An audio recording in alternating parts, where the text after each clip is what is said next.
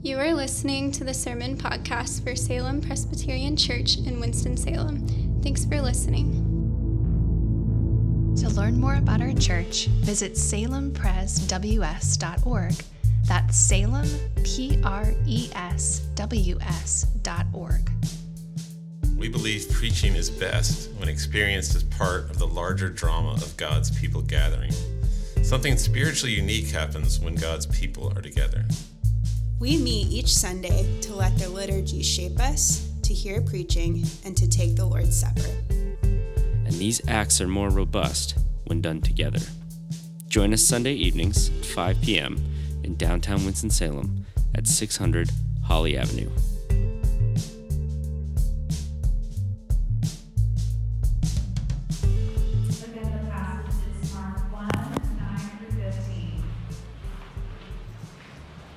One day Jesus came from Nazareth in Galilee, and John baptized him in the Jordan River. As Jesus came up out of the water, he saw heaven splitting apart, and the Holy Spirit descending on him like a dove. Then a voice from heaven said, "You are my dearly loved Son, and you bring me great joy." The Spirit then compelled Jesus to go into the wilderness, where he was tempted by Satan for 40 days. He was out among the wild animals, and angels took care of him. Later on, after John was arrested, Jesus went to Galilee where he preached God's good news. The time promised by God has come at last, he announced. The kingdom of God is near. Repent of your sins and believe the good news. This is the word of God for the people of God. Thanks be to God.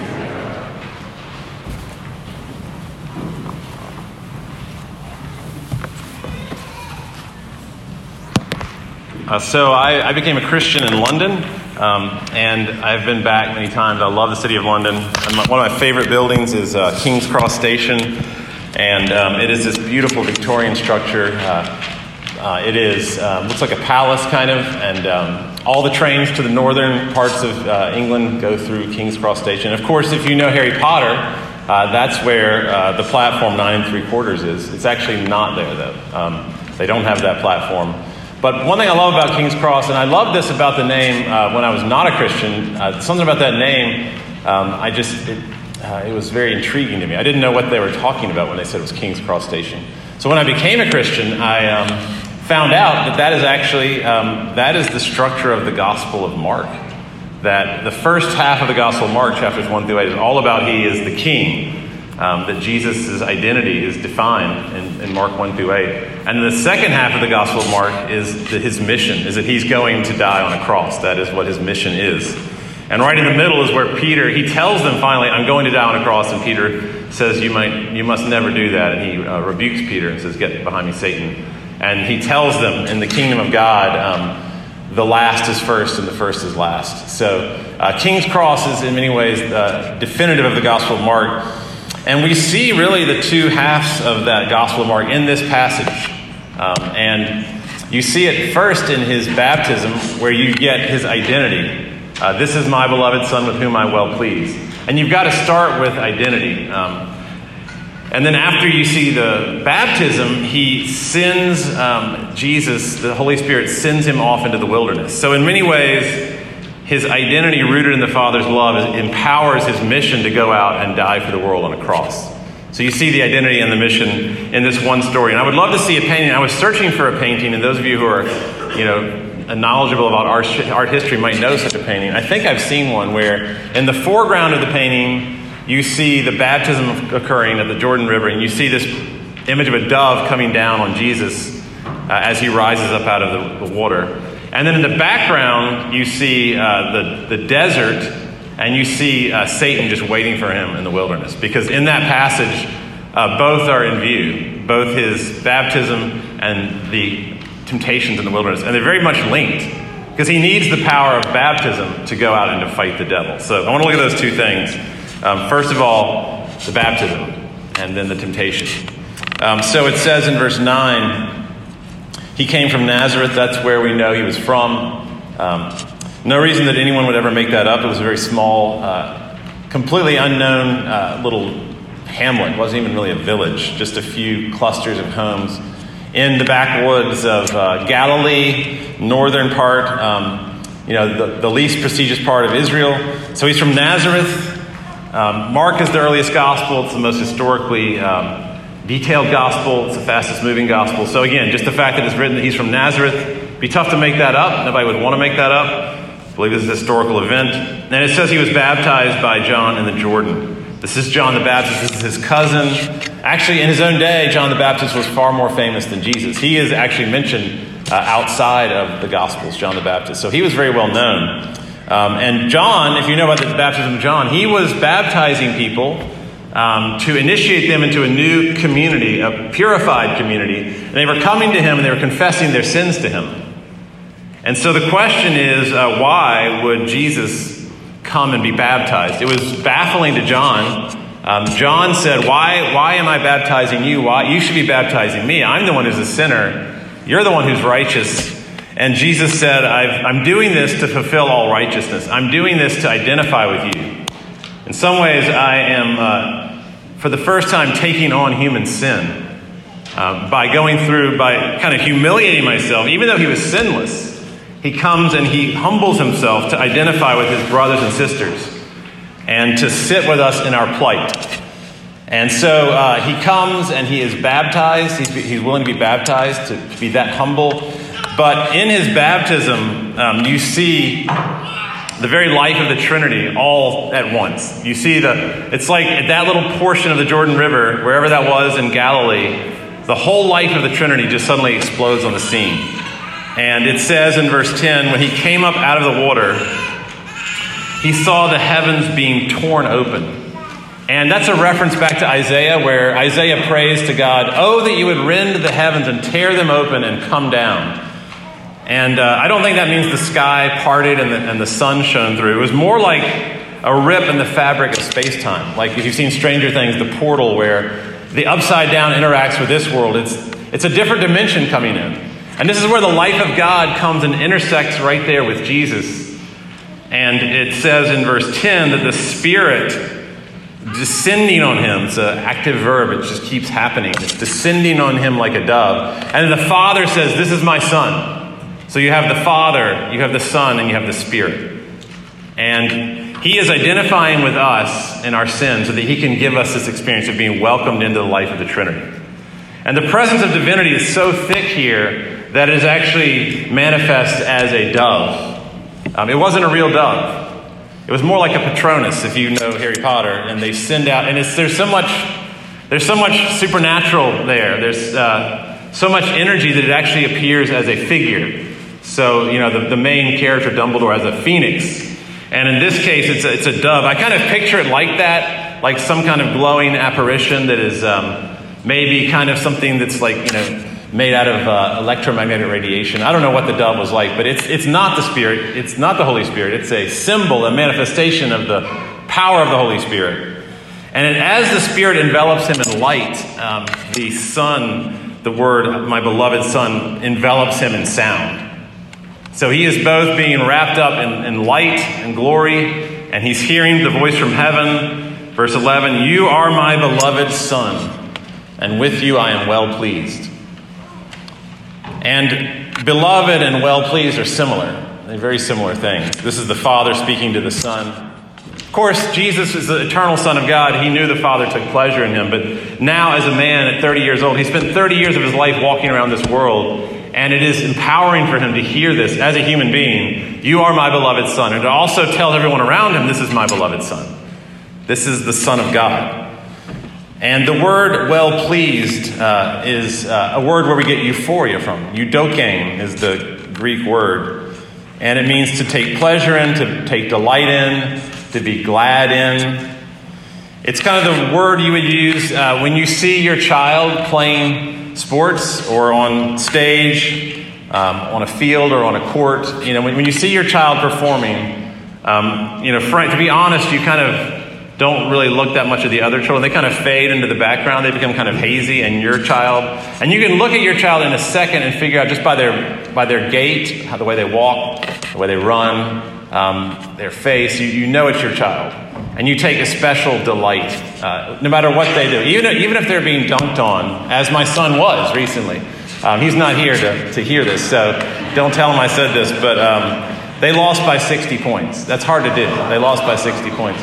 And he got dunked on viciously, and the whole place just erupted in joy. But even then, I took pleasure in my son, even then. You almost took a charge there, Cooper. Good job. But imagine the pleasure. If I took pleasure like that, imagine the eternal pleasure of the Father and the Son. This is the Father from whom every family on heaven and earth is named. My professor that I most loved at seminary, his name was James Loder, and he defined love as the non-possessive delight in the unique particularity of the other. And he said that gazing at someone's eyes, and he said you can really only do this with someone where it's a romantic relationship, but gazing at someone's eyes for 5 minutes and enjoying this non-possessive delight, he says that will save you years of counseling. Just do that once a day. And I challenge you, set the timer, 5 minutes. It gets awkward quick. But he says just doing that will save you years of counseling, because the non-possessive delight in the other person's uniqueness and their particularity is what love is, according to Dr. Loder. Another author that I really love is named Jim Wilder, and he was, Dallas Willard said, this is my mentor. He was Dallas Willard's mentor, if you know Dallas Willard, great writer. So this guy's name is Jim Wilder. He has a PhD in clinical psychology, and he wrote this book called The Other Half of Church, where he talks about in church we often are very left-brained, it's very rational, very much information-based, logic. He says what is often missing in churches is the right side of the brain, which is mostly about who am I and who are my people, belonging and identity. And he says the way that is fueled is not so much by truth as by pleasure and joy and delighting in one another and your facial expressions. He says this, quote in that book, he says, love is primarily transmitted through the face and the eyes. Through the face and the eyes, and only secondarily through the voice. It is what we feel when someone who is with us is happy to be with us.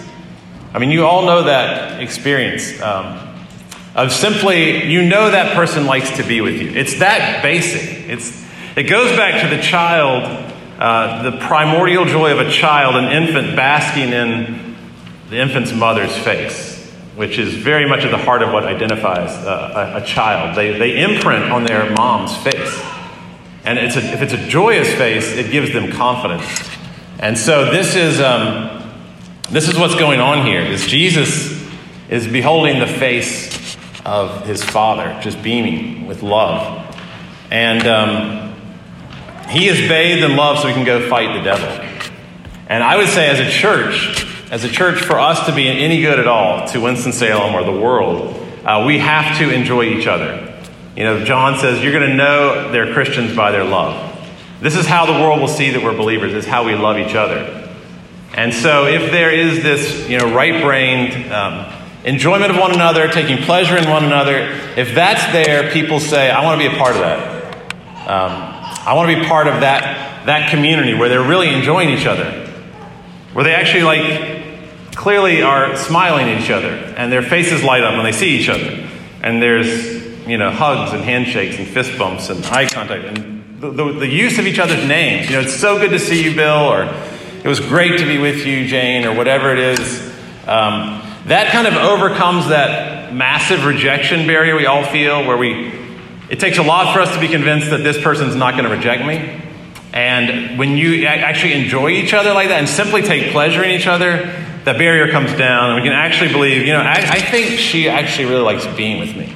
Or I actually think that he enjoys my company.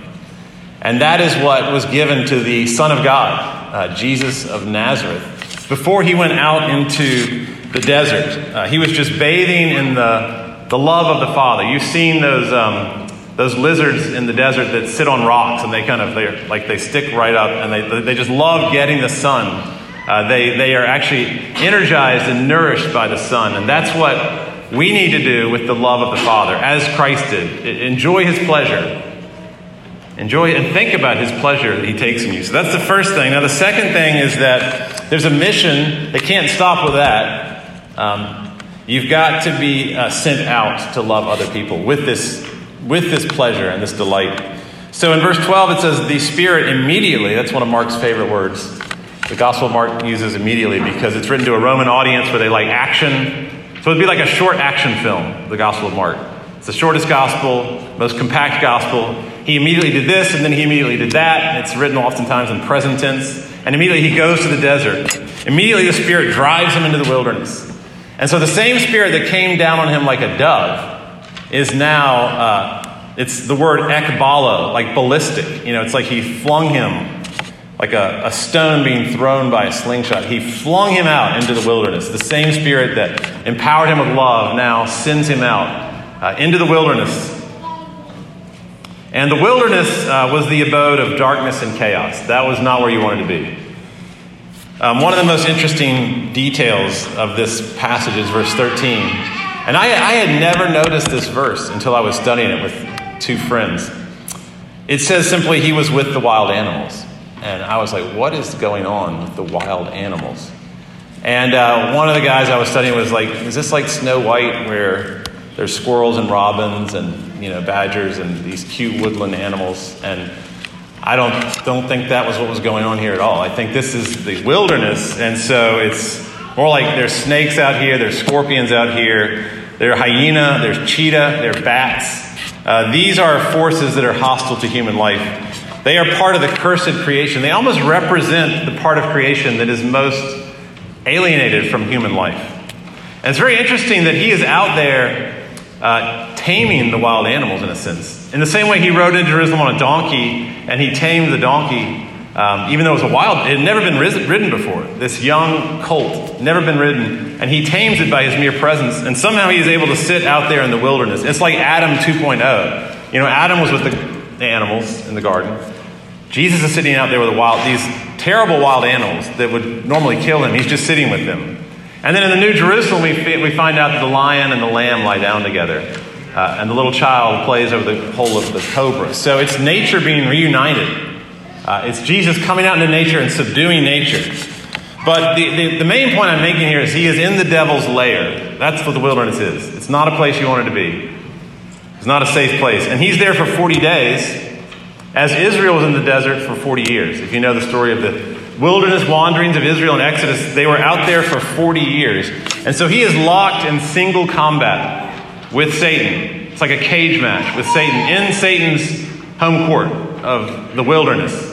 And they are doing single combat. I don't know if you know that Elon Musk challenged Vladimir Putin to single combat. I thought that was, and the stakes were Ukraine. But this is single combat. Jesus and the devil fighting together. And the stakes are the human race in this case. He goes out into Satan's area and he attacks him. And he does what Israel could not do. He is doing what Israel failed to do. He is the true Israelite. He is the one who is the son of Jacob. And he's going out there to do what Adam didn't do and what Israel didn't do. He went there to fight Satan off. And mostly to fend off the lies. If you think about the way that Israel failed, Israel was out in the wilderness and the devil, and I realize I keep talking about the devil and Satan, and I really do believe that that kind of being does exist. So you know, it's not a metaphor, it's not a symbol. And in a world like we live in today, where you see the brutalities that we saw in the outskirts of Kiev recently, it's hard to believe there isn't a devil. If you can believe there's a God, surely there's an equal power, or not an equal, but an opposite power of darkness that's doing these horrible things. So I do think there's a devil. I think the Son of God came and he fought the devil, and the fight is up here. It's a mental battle. It's got nothing to do with weapons or strength. You know, he was not jacked. He was not like this giant guy fighting the devil. He was mental warfare. And when Israel was out there in the desert, the way they lost is they believed lies. They believed Satan's lies. And so, for one thing, when they were at the Red Sea and the Egyptians were about to destroy them, they thought to themselves, God is not going to protect us. We're doomed. We might as well die right now. We should go back to Egypt because we're going to die. And that was one of the lies they kept believing, that God is not going to protect them. And then when God protects them and saves them from Pharaoh's army and drowns Pharaoh's army. Then they go a few miles farther, and now they're beginning to complain that God is going to let them starve because there's no food out here. And they say, we wish we could go back to Egypt and eat from the flesh pots of Egypt. So again, mental warfare. God's not there for us. He's not going to provide for us. He's not going to give us security. He's not going to give us the food we need. And then they come to the land of Canaan, the promised land. And once again, they start believing lies. They believe that they can't defeat the Canaanites. They say we're like grasshoppers in comparison to them. They're too big for us. We're not going to go in there. We're not going to fight them off, even though God had promised them the land. So another lie. They don't believe that God is powerful. They don't believe that God is enough. And so they believe lie after lie after lie. And in the wilderness here, Jesus, as the true Israelite, is fighting back against those same lies. And so the first temptation was, and Mark doesn't record these, but if you look at Luke and if you look at Matthew, they record these temptations. The first one was, turn this stone into bread. The devil says to him, if you just ask, you can make God turn this stone into bread. I challenge you to do it, is what Satan says. And so it's that same temptation about, you're not going to be fed. God is not going to take care of you. You're starving. You haven't eaten or drinking for 40 days. No food, no water. And the devil's like, force your father to turn this stone into bread if he's real. And so he's tempting him to believe that same lie, that God is not going to provide for you. And Jesus fights that one off. He says, no, I trust my baptism. The Father loves me. I don't need to do that. I don't need to tempt him in that way. And then the devil says, I can give you all of these nations. You don't have to go to that cross. I can make you the king of all these nations. I can make them bow down to you if you just trust in me. And again, Jesus says, no, that's not how the victory is going to be won. It's going to be won through the cross. I'm going to trust my Father's plan. I'm not going to trust myself. And then finally the devil says, if you jump off this temple, if you force God to make God, your Father, prove to you that he's there to protect you, then everybody will realize that you're the Messiah, and everybody will see that you can perform these miracles. And again, Jesus says, no, that's not the way it's going to be done. I'm going to trust my Father. So again and again and again, Jesus keeps saying, I will trust. I will not force. I will not tempt. I will open myself to the providence and the ways of God. And that's how he wins the victory. And Mark calls this the gospel of God in verse 14.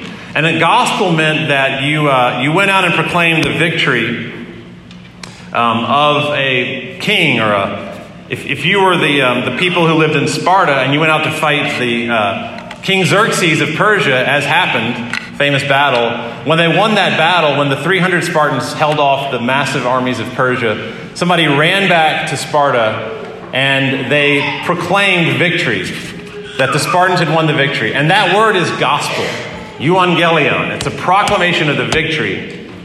And so this is what's going on here. He is preaching the gospel of God because he has won the victory over Satan. He's come back from the desert. He comes into the people of Israel and he proclaims the gospel of God, the king's triumph. He says in verse 15, the time is fulfilled. I'm back from the desert. I'm the king. I'm here. And the kingdom of God is at hand. I've won the battle. And now join me in this fight against evil. And then he encourages them to repent and believe. Now that I have won the battle for you and I'm going to be with you, you can also repent and believe because I am fighting for you. I have won the battle, and so you can join in. And it's like when we are tempted now, if you're a believer in Christ, when you're tempted, you have this voiceover. It's like the voice of Obi-Wan Kenobi, that's like the Force, use the Force. It's kind of this voice within a voice. And sometimes you can recognize it going on in your head. There's this other voice that comes in and says, the devil will say, nobody likes you, or something, or they all hate you, or they rejected you, or they didn't invite you in, you're not cool. And then this other voice will come in and say, you're loved. You're secure. You don't need that. Don't believe those lies. That people love you. And so that's the voice that Christ came and brought into the human mind. If he had not won that battle, that voice would not be there. That's the voice of the Holy Spirit of Jesus Christ inside of you. Or you're tempted to believe you're all alone and that you're in danger, that you're not going to have enough money, you're not going to make it. And then this other voice comes and he says, I'm right there with you. I'm not going to let you starve. I'm not going to let you go broke. I'm not going to let you be destitute. And then you hear the enemy say, you've got to fend for yourself. Nobody's got your back. And then this other voice comes in and says, I always protect you. And so this is what the victory means, is that we are now filled with the Holy Spirit that talks to us, that gives us the very power that Jesus had in the desert. And if he had not gone to the desert to fight for us, that would not be there. And so who is the king? He's the beloved of God. And what did he come to do? What is his mission? To destroy the works of the devil, to defeat the devil. And what is he doing now? He's fighting for you inside of your head. He's inside of your head, and he is telling you the truth. He is bringing you into the Father's delight. And I go back to that prayer that Jesus prayed. It's an amazing prayer where he prays that in John 17, that the same love with which he is loved may be given to us, so that we would experience the same thing that Jesus experienced at his baptism. Namely, that we are pleasing to God. And so put your name inside of that. This is my beloved son, Benjamin. This is my beloved daughter, so-and-so. With them I am well pleased. No matter what's going on in your life, no matter how bad you feel about yourself, that voice is there, the voice of the Father.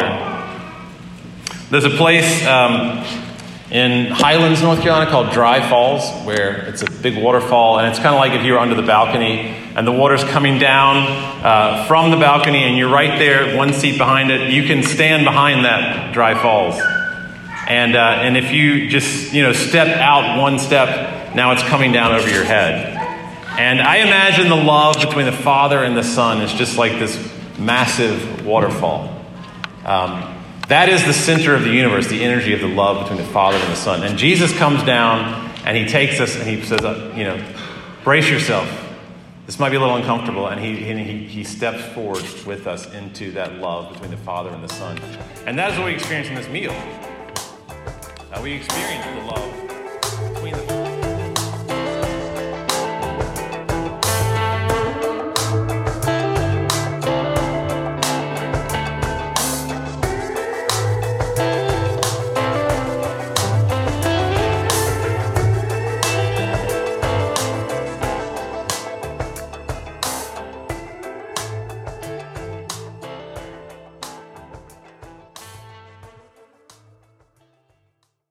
And remember, we love you, rascals.